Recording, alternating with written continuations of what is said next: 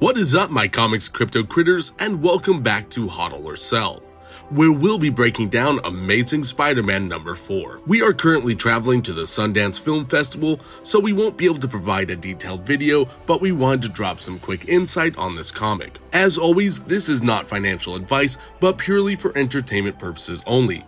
Also, if you like this video, please make sure to subscribe, like, and hit that notification button to receive weekly updates on all our content. This Tuesday, January 24th, we are getting the Silver Age comic Amazing Spider-Man number 4, the first appearance of Sandman. According to Go Collect, Amazing Spider-Man number 4, as a 9.6 grade, is currently valued at $200,000. with a recent sale back in 2021 for $174,000. There are only 3 9.6 graded copies in existence.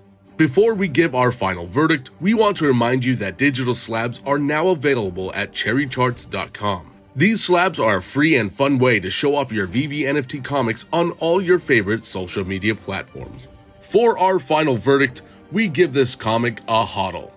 This is one of the most significant FA comics in the Amazing Spider-Man series, and also one of the biggest first appearance comics for a villain. So if we land the comic on drop day, we will hold for the long term. This is not a comic we plan to stack, however. First appearance villain comics typically don't have as big of an upside as hero first appearances, so we will be focusing our gems into more significant keys and grails with first appearance Marvel heroes.